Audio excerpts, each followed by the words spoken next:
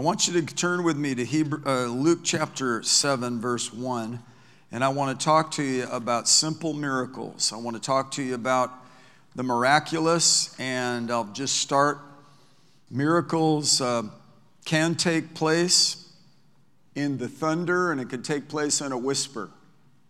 It could be a big, giant demonstration, or it could be something very subtle. But God is a God of the miraculous. He's supernatural. And it says in Luke chapter 7, verse 1, when he, Jesus, had completed all his discourse in the hearing of the people, he went to Capernaum. And a centurion's slave, who was highly regarded by him, was sick and about to die. When he heard about Jesus, he sent some Jewish elders asking him to come and save the life of the slave. When they came to Jesus, they earnestly implored him, saying, he, the centurion, is worthy for you to grant this to him, for he loves our nation, and it was he who built us our synagogue. Now, we'll get back to that in a minute, but these guys, these Jewish elders, are advocating for this centurion and his slave. Now, Jesus started on his way with them. There he is in Capernaum. He immediately goes in the direction of the slave, and when he was not far from the house, the centurion sent friends, saying to him, Lord, do not trouble yourself further, for I am not worthy for you to come under my roof. See, the elders had just said he is worthy. He clarified and said, I am not worthy. So he humbled himself. The elders said he was worthy because he loved and cared for the Jewish people, though he was occupying soldier from the Roman oppressors, yet he built a synagogue with his own money that he earned as a soldier. Interesting backstory, isn't it? You know, in movies and films, people will have a role and they'll do a study of the character, and one of the methods is they'll create a backstory, even if the screenwriter didn't write much detail elaborating on the person. But this here is very telling. This is a centurion. He's probably in his early 30s to mid 40s. He's been through many battles. He's literate. He knows how to read and write. He's over about 80 people, so he has a lot of responsibility. Yet, he also has compassion. You see that he deeply cares about his servant, and he wants his slave's life he wants him to come back to life. And he sees that another thing that's very telling is here he is. He's watching Jesus, this Jewish rabbi, preaching in the streets, and he sees this guy's full on in the miraculous. This guy, this is what my slave at home needs, is the miraculous that this guy's moving in. So he says, hey man, I'm not worthy. Don't even trouble yourself to come any further. I'm not even worthy for you to come under my roof. Verse 7, he says, for this reason I did not even consider myself worthy to come to you, but just say the word, just speak the word only, and my servant will be healed. He understood. He said, for I also am a man placed under authority, with soldiers under me. And I say to this one, go, and he goes, and to another, come, and he comes, and to my slave, do this, and he does it. When Jesus heard this, he marveled at him and turned and said to the crowd that was following him, I say to you, even in Israel have I found such great faith. When those who had been sent returned to the house, they found the slave in good health. Everybody say in good health. Now that's an amazing story, and I want to encourage you to go back and reread it for yourself and become acquainted with the centurion and look at the amazing moment that preceded this great miracle. And I want to show you some of the ingredients of the essential components that need to take place, one of which was, of course, faith. He believed enough in Jesus that he said, please come, could you please help my slave? He knew that and attributed to him that he was, in fact, miraculous. Did you know you serve a miraculous God? Did you know that in the world, in the end times, the Bible says they'll hold to a form of godliness and yet deny the power thereof? So we're not to be power deniers. We're not to get in denial about this. We're to actually embrace the supernatural aspects of our God. When you are a Christian and you're a follower of Jesus, really, it's pretty radical what you believe. You believe in a God you never see. You believe in the invisible and yet real God. You've bet your life on unseen realities. You believe in someone called the Holy Spirit who is poured out on all flesh. You believe that his word is not just good literature or great historical documentation, but in fact is the word of God. And you trust it and you base your life on it, realizing it's a lamp to your feet, it's a light to your path. It gives divine directives as to how to live, what God wants and what God insists upon and commands and what God does not like. It helps us to avoid the sin and go forward in righteousness. It shows and reveals Jesus to us.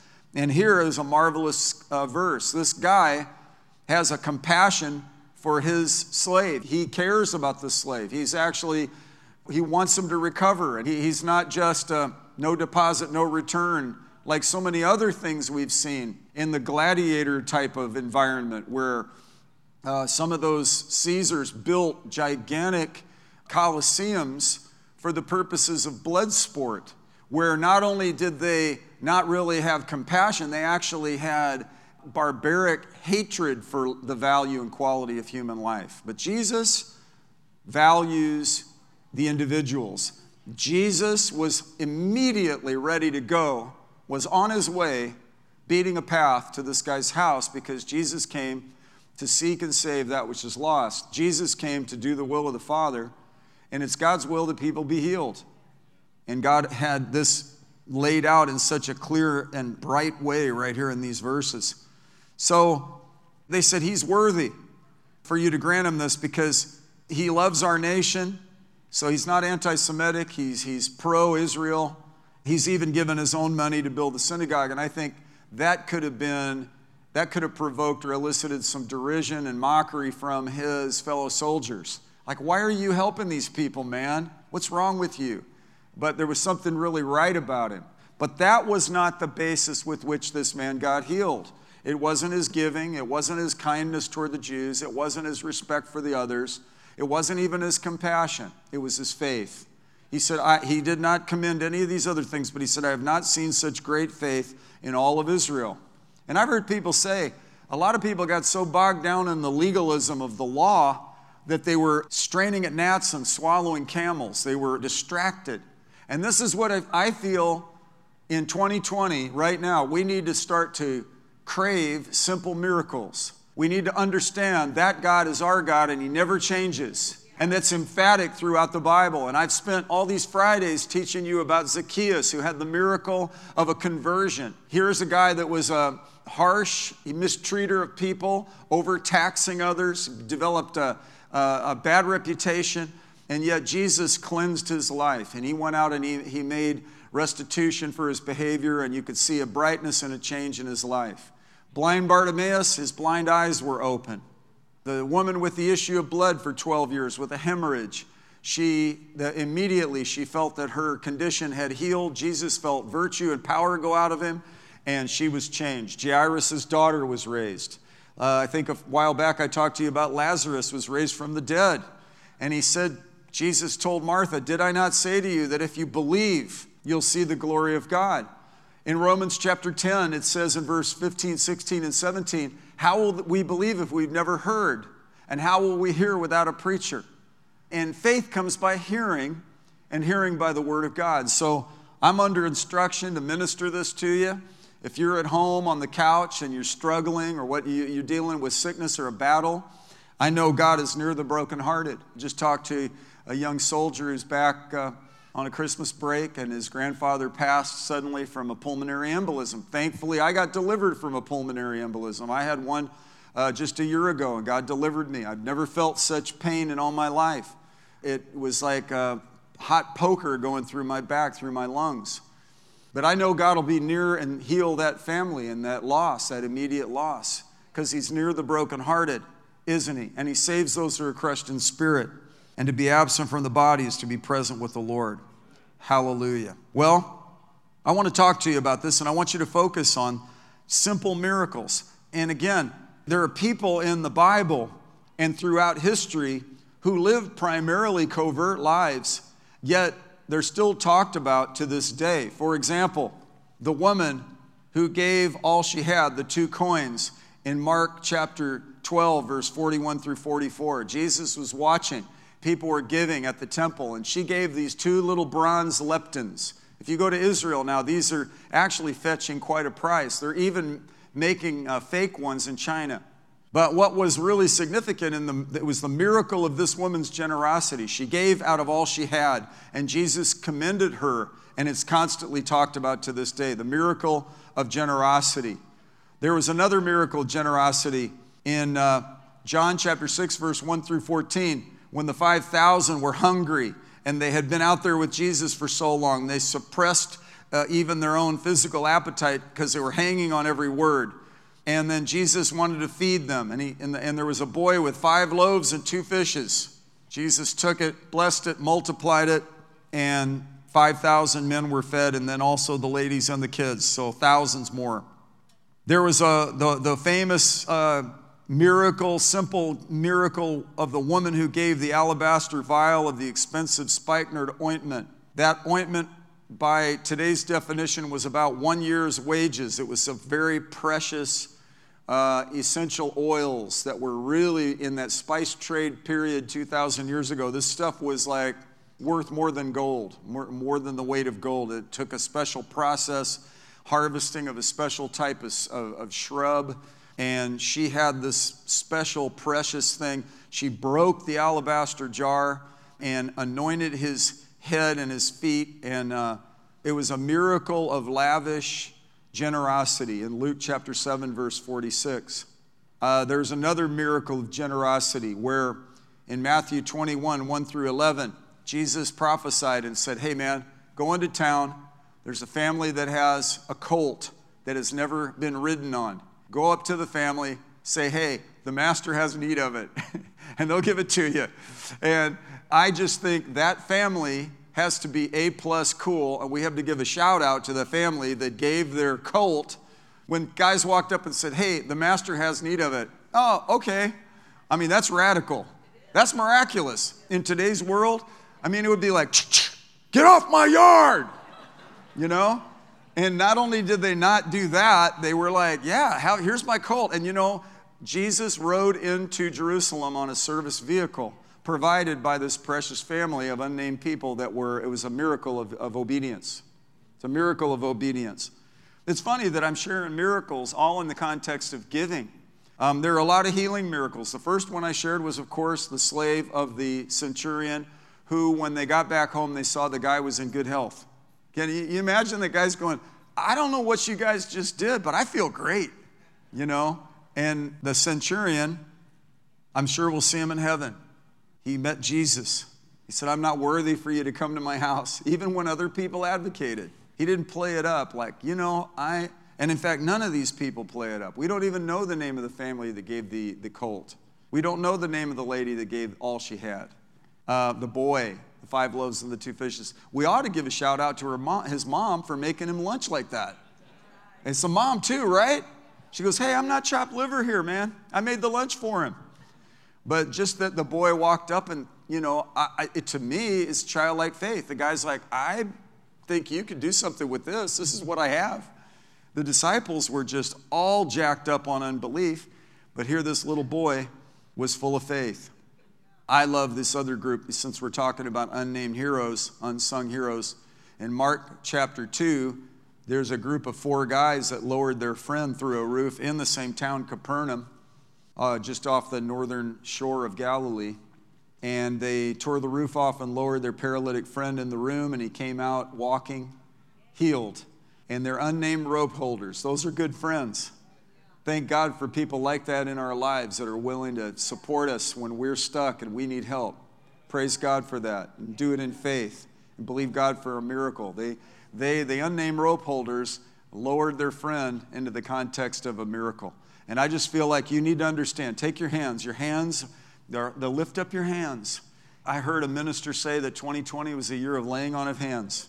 And then I thought, man, I wonder how he's feeling now when we've been socially distanced. But you know, I'll tell you how he's feeling. Because he walks by faith, the laying on of hands is a doctrine that will continue to endure throughout all the way till the second coming. So whatever you put your hand to will prosper. 2 little bronze leptons, little widow's mites, 5 loaves and 2 fishes. the alabaster jar, just giving what you have, doing what you can do, being who you are. But doing it all in faith. You know, these rope holders. Let's get our friend. We don't know the name of the guy, but the Bible says in Mark chapter 2, but Jesus, seeing their faith, he saw their faith. And that's pretty elegant, isn't it? Faith without action is dead. Faith without corresponding action is dead. And so, you know, it took something for you guys to get here tonight or for you to stay on this. I'm trying to preach to keep you on here so you don't answer your texts that keep popping up on your phone while I'm preaching. This is new. I mean, I've been a pastor for 40 years with my wife here in St. Louis, 40 years this month. And when we started, we didn't have cell phone technology. We didn't have laptops. Thank you. But I mean, when people were looking down, it was usually reading their Bible. It wasn't like texting what to get at the grocery store to their kid, you know. We're playing chess. Anyway, you just don't know. That's why I like my paper Bible, because I can't get a text from it. I can just get revelation. And then also there were other unnamed rope holders. In the case of Paul the Apostle, he was some people made a covenant. They said, we will not eat until we kill Paul, because he was preaching the gospel. And some unnamed rope holders lowered Paul over the wall of Damascus.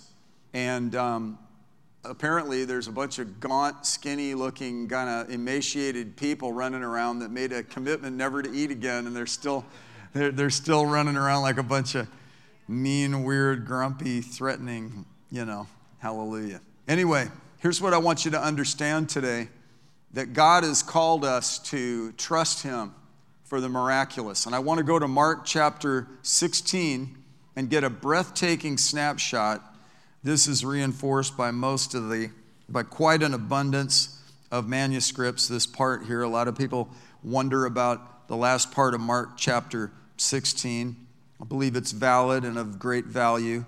He said in verse 15 to go and preach the gospel to all creation, good news. And then it says in verse 17, these signs will accompany those who have believed. In my name they will cast out demons. They will speak with new tongues. They will pick up serpents, and if they drink any deadly poison, it will not hurt them. They will lay hands on the sick, and they will recover. So to what the preacher said about 2020, it's a year of laying on of hands. It's a year of the miraculous. So then, when the Lord Jesus had spoken to them, he was received up into heaven and sat down at the right hand of God, and they went out and preached everywhere, while the Lord worked with them and confirmed the word by the signs that followed. Wow. I believe that there is a miracle moment that's present for us right now. There are miracles that God has that he wants to lay out for each one of us. Who in here has ever experienced a touch of the miraculous? Who's had your prayers get answered? You've been healed? I'll just give you an example. I just told you I had a pulmonary embolism, and God delivered me. Gary Shandling died from a pulmonary embolism. Two guys back here, their grandpa just died of a pulmonary embolism. By the grace of God, I didn't. You know, I got lost at sea. God delivered me. I mean, who can say that in St. Louis, Missouri? He's been just so good to me. I remember I had reoccurring strep throat. It was almost like clockwork, and it was usually a terrible case. One time the doctor said, if it makes you feel any better, this is the worst possible case I've ever seen. This is the worst it could ever get. And I was like, oh, okay. So I'm not just, feeling crummy and being all, whiny. It was bad. And yet I started to learn about the healing truths about Jesus. And so I started to take a stand when this started to attack me. And God began to show me and guide me in simple faith for simple, miraculous things to happen. And it wasn't really complicated. It was just, this is what Jesus does. There's a miracle in my mouth, so I'm going to speak God's word before my throat completely closes up, because it would get dry and close up. I couldn't even swallow my own saliva. It was so bad. And God delivered me. I remember it was coming into this avalanche of circumstance, and I've had it happen so many times. Man, this is going to get bad really fast. And I had good teaching. I was in an environment like you're in right now, with a preacher preaching essentially what I'm preaching right now. And I'm so grateful that I had good teaching, because that good teaching helped to clarify to me that this sickness wasn't something God was putting on me to teach me something. It wasn't a gift from God. It was actually a curse, that Jesus actually bore a curse on the cross so we could have healing. And so I took a hold of that, and I continue to take hold of that. And I will not let go of this truth, because there's just so much all around us that we need to believe God to sustain us with. And He is miraculous. He is supernatural. And I've been stuck in bad places. You know, I've been in near riot situations. I've been in, I grew up in strange and in different kind of scenarios. And God has delivered me through so many things. And I just want to commend to you that He is miraculous. Understand the power and potential of what I'm talking about right now.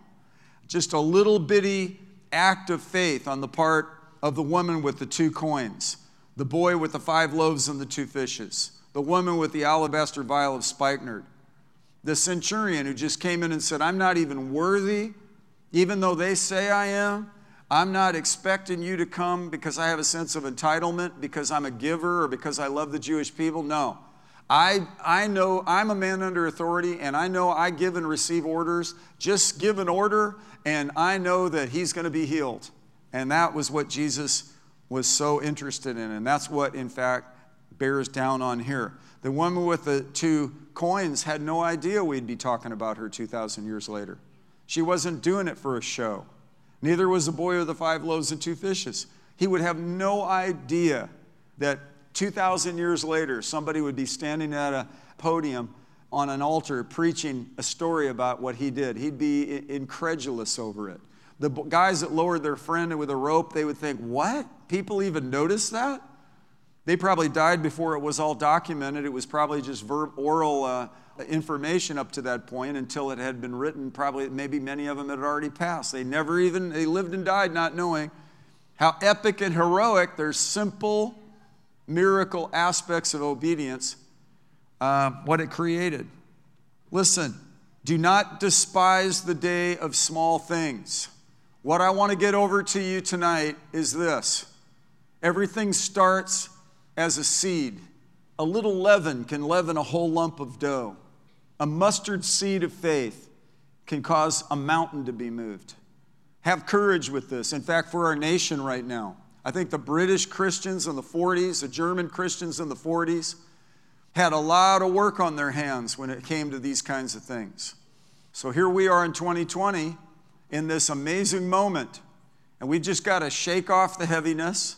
We've got to get out of denial, get out of apathy and complacency. We don't need to be in fear or anxiety, but we do need to get on this dimension of focusing on the miracle-working God we serve, because there are people around us that God has positioned in our lives that need what we have.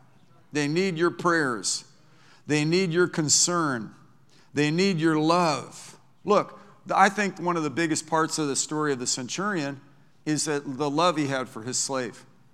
So much so that he arranged to get people to talk to Jesus to get help for that guy. And it's the opposite of so much of what we saw with people like Caligula and Caesar and Tiberius and Claudius, and how wicked they were in terms of the Roman Empire. But here comes a guy who goes, no, man, I love the Jewish people. I paid out of my own pocket to build them a cool synagogue. Like, he stood back, and it was like, he wasn't even a Jewish person. I don't think he was a Hellenistic Jew. It doesn't give any indication that he was a convert. We don't know. He might have been. I don't know. But he definitely was respectful to Jesus, and he put him in the context of an extraordinary breakthrough, extraordinary miraculous things. And in Acts chapter 19, extraordinary miracles were wrought through the hands of Paul. I'm talking about simple miracles. I'm talking about mustard seed, rubber meets the road, just show up, be led by the Holy Spirit. Listen, here's what I want to say. If you want to take notes and you're a note taker, number one, fellowship with God, because He is miraculous. And personality traits rub off. I've seen people pick up other people's accents. They mirror. There's part of their personality is they mirror. So they'll walk away from somebody and they'll talk like the other person just talked. I mean, they could have been from, they could have been from New Orleans, and they get around somebody from Boston, and they say, I'm going to park my car. It's like they just pick it up. All of a sudden, they're morphing into the East Coast. I've seen people do that. There's somebody in here that can do that. But I'll tell you what, fellowship with God, He's miraculous. Even Peter and John, they said they could tell they were unlearned men, but they could tell they had been with Jesus. That Galilean accent was evident.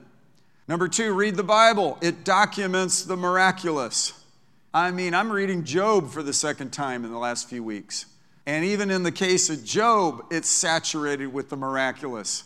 It's not a book that you get really that excited about reading because it's chapter after chapter of a guy being pummeled by the enemy and having all kinds of conflict in his thought life. But really, all's well that ends well. And you can read in the book of James where consider the outcome of his life and the patience of Job and how God was pleased with and rejoiced over his perseverance. So Job had some miracles, even Job. Number 3, pray about miracles every day. This will increase miracle potential in our lives. Get up and say, Father, you're a God of miracles, and these signs will follow those who believe, and I'm a believer. And I am trusting you, God, that you're going to use me somehow in my prayer life, as my example, in my sharing. It could be something simple. It could be something medium. It could be something extravagant. I'm cool with whatever you want to do, God. And so I'm trusting you for the supernatural. I'm trusting you for, it says, pursue love, but desire earnestly spiritual gifts. So it's something that we should desire. We should pray about. Number 4, stay open to God's leadership and the promptings of the Holy Spirit. He wants to do miracles through you. Stay yielded to and open to the Holy Spirit. Where He'd have you go, what He'd have you say, what He'd have you give, what He'd have you do. And I think it's interesting because I didn't really plan on the examples of the miraculous all being in the areas and dimensions of giving. But I think prayer is giving. I think laying on of hands is giving. I think preaching the gospel is giving. I think God loves a cheerful giver. And He's able to make all grace abound toward us, so we, having all sufficiency in all things, may abound to every good work. You're poised for the supernatural.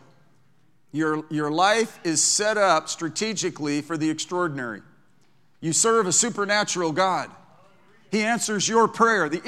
His ears are inclined to the prayer of the upright. His mercy endures forever. Who in here is glad for mercy in your life? Thank God for His mercy. God even knew that humanity would disrupt and fail and fall, and there would be fractures in the timeline. But yet God had a plan. He would bring through David's lineage a king that would come, that would serve the purposes of God and blast and obliterate the devil, and then download a tremendous strategy to the people and give delegated authority to men and women, kids, people that have been serving God for decades, people who just got saved. Signs, wonders, and miracles God has planned for each and every one of us. Listen, shake off the heaviness. God's not given us a spirit of fear. Get out of unbelief. He said, told Martha, did I not say that if you believe, you see the glory of God? How many of you are believers? I believe, I receive when I pray. And I prayed tonight that you would get this message. I prayed tonight bodies would be healed. I pray there would be some immediate miracles. There would be some process miracles. But man, I'm believing God for miracles. That God will stretch forth His hand to heal. And that signs and wonders will take place through the name of His holy Son, Jesus. There's a family in the church. Daughter was having a bunch of math homework. They went to a car dealership and they were waiting to get this car detailed or get it ready, and they were buying it or something. And then a guy was there that was, he was a graduate of MIT. And he specialized in the math that she was having to get ready for in a test. And what was interesting is she didn't prepare for the test. She took a test and failed, but mercifully the teacher said, I'm going to give you a second chance because this is not like you. And so she's in there, and she was admittedly stuck. But God provided a series of miracles for that family. Don't you think that? Hey, you may not think that's a big deal. You may be a hater of math. But for the purposes of this testimony right now, that for that girl, don't you think that was a high level, like God raised Lazarus from the dead? Provided a guy of a professor level from MIT who came in, who was specializing in that math, who walked her through all of it, and she got an A on the test. God supplies. God provides. He's faithful. Listen, this is important. You have to value and honor yourself if you want to walk in the supernatural. Now that sounds prideful. That's not what I'm preaching. I'm preaching the awareness. 2 Corinthians chapter 4, we have this treasure in earthen vessels, that the glory will go to God and not to us. But we need to understand that we are fearfully and wonderfully made, and the potter has designed each one of us for his purposes, and he has dynamic plans. And remember what I read in Mark chapter 16, and the Lord they went out everywhere, the Lord working with them. One translation said he accompanied them. He worked with them and confirmed his word with signs and wonders. Everybody say signs and wonders. Now, we manage our expectations. We go through things, we get disappointed, and then we start to let our theology be governed by a few faith failures. And that is not consistent with what I'm talking about here. Every one of us has been tempted to do that. Every one of us, we need to be honest. You go, you pray for somebody, they die, and you're at their funeral thinking they should have lived for 10 or 15 more years. And this just, why did this happen? Why, God, why, And I think that's the story of Job. He did not curse God, and he did not quit. So don't be afraid of reading the book of Job. Basically, some theologians think he only had about 18 months of difficulty. It was a hard 18 months, though. I mean, the wind blew in and killed all his family, all his crops, his livestock, all his friends are, telling him just to curse. His wife even said, curse God and die, But yet, God helped him to overcome. So there's redemption in the book of Job. There's redemption reading in Ecclesiastes, where Solomon backslid and had all kinds of distorted observations because of the lens of being backslidden. And we as Christians have to look at that and see and be able to judge Scripture with Scripture and evaluate these things in the light of redemption and in the light of the whole counsel of God. This is why I don't believe the gifts have ceased. This is why I don't believe the day of miracles has passed. God is full on, still the same, yesterday, today, and forever, and is therefore predictably consistent. If we will trust him, he watches over his word to perform it. He told that to Jeremiah chapter 1, verse 12, when he was about 13 years old and was called upon to prophesy to ancient Israel during a huge time of social conflict. He said, I'm calling you to tear down and rebuild. He told Isaiah, I'm going to extract people from your midst that will be repairers of the streets and restorers of the streets in which to dwell. God's called us to be people who stand in the gap and make up a hedge. We're people of the gap. We have a ministry of reconciliation. God was in Christ reconciling the world to himself, not counting our trespasses against us, and he's given to us the ministry of reconciliation in our prayer life, in our giving, in our serving, in our sharing, in just our very showing up. Listen, they got in Peter's shadow and they got healed. I think there's something about proximity. And I'm looking back there at Patty Fosnot, and she worked hard to make all the stuff. She used her skills to put so much of this together and make this all a well-oiled machine with her organizational skills. And for Build-A-Bag. And because she buys into the idea that it's not just like a charity gesture. Church is not a charity organization. Man, we're the kingdom of God. We're the body of Christ. And these signs are to follow us who believe. We're called to advance and champion the cause of Jesus and live out God's dream. The world's living in a nightmare. We've got to come in with the good news. And the good news is this: God answers prayer. The good news is this: signs and wonders are to follow us as we trust Him and we get back and shake this off. Some of you got to dust some of this off. When I was a young Christian, this is what we fed on. This is what we studied. This is what we meditated on. And maybe because we were youthful and enthusiastic, maybe because we were idealistic in our youthfulness, maybe not. I don't know. What most of the people we were studying under and reading about were elderly people. So they were actually not in some sort of youthful exuberance. It was actually a practical subject that we looked at and saw. I was in Switzerland at a youth hostel, and I heard a preacher say that he never used an alarm clock, that he could just believe God would wake him up at a certain time every morning. And so I thought, okay, man, I'm going to try that out. So I was over there, and I don't think he ever traveled out of the nation. I think he maybe went to one nation one time, but he didn't have jet lag. So I was in some different time zones, so that's where, but anyway, I woke up, I took a shower, everybody was asleep. I thought, wow, I've got the shower to myself. It's this big, really nice youth hostel, a lot of people in it. I went down to the mess hall, the cafeteria, and I was just sitting around. I just can't wait. I'm in the nations, and I'm going to witness to the first people who come along. And here were about 5 guys from Africa. They came over. They could speak English. Come on, hey, I want to talk to you guys. So we sat down and we're talking. First of all, I found out I had gotten up. I wanted to get up at 6. I got up at 3 in the morning. So I was off by a little bit. So I had time to pray, I still am tired from it, actually, and it was about 40 years ago. But I talked to these guys, and they said, I was disappointed to find out they were already Christians. It's like, oh, man. I got up, and I thought I'm trying to be fancy pants in faith and get up and use my faith to wake up at 6 o'clock. It's 3 o'clock. I was off by 3 hours. And then I'm at least going to get to lead these guys to Christ, and they're already saved. Disappointed as I was, here's what they did say to me, because I talked to him about T.L. Osborne. T.L. Osborne was a pioneer evangelist. He and his wife, Daisy, were mighty, and we were reading material from them, listening to 12-inch records about healings and people being healed, and it was inspiring to our faith. So I mentioned him. He said, and I quote, "When T.L. Osborne came to our country, many people did not believe. But then when they saw the miracles, now they believe." And that gave me goosebumps. I just got them again. Because they didn't have a context. Their framework was animism and idolatry. They didn't know this. They could have a relationship with one personal God.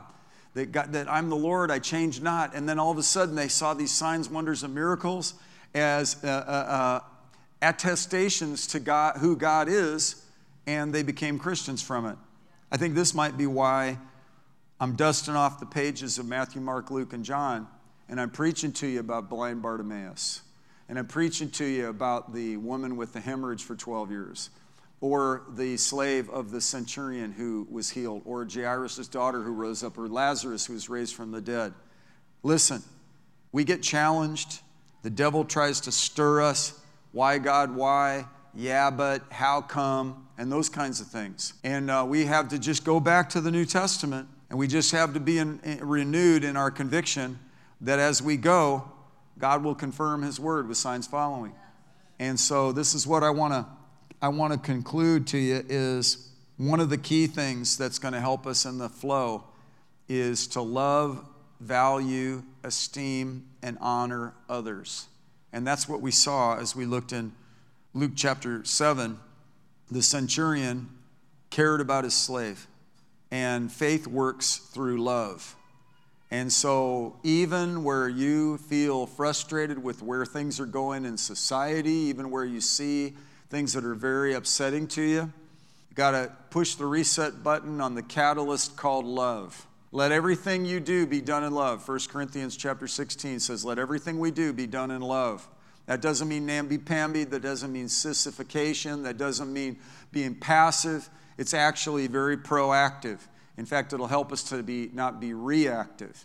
if we get in this thing, I'm in this because I love my country. I'm in this because I love the nations. I'm in this because I love people. I'm in this because I love God, and I want to see the love of God shed out all over the world, and people come to know Him, and people to get breakthrough, get delivered, get set free, get healed.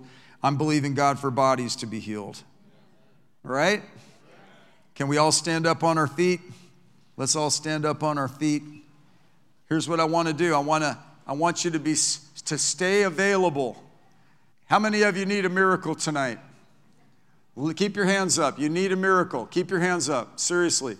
Find the person with their hand up and stretch your hands toward them. And ask God to address that specific need, whatever it may be. We don't know exactly what they're going through, but let's trust God for a breakthrough in this situation.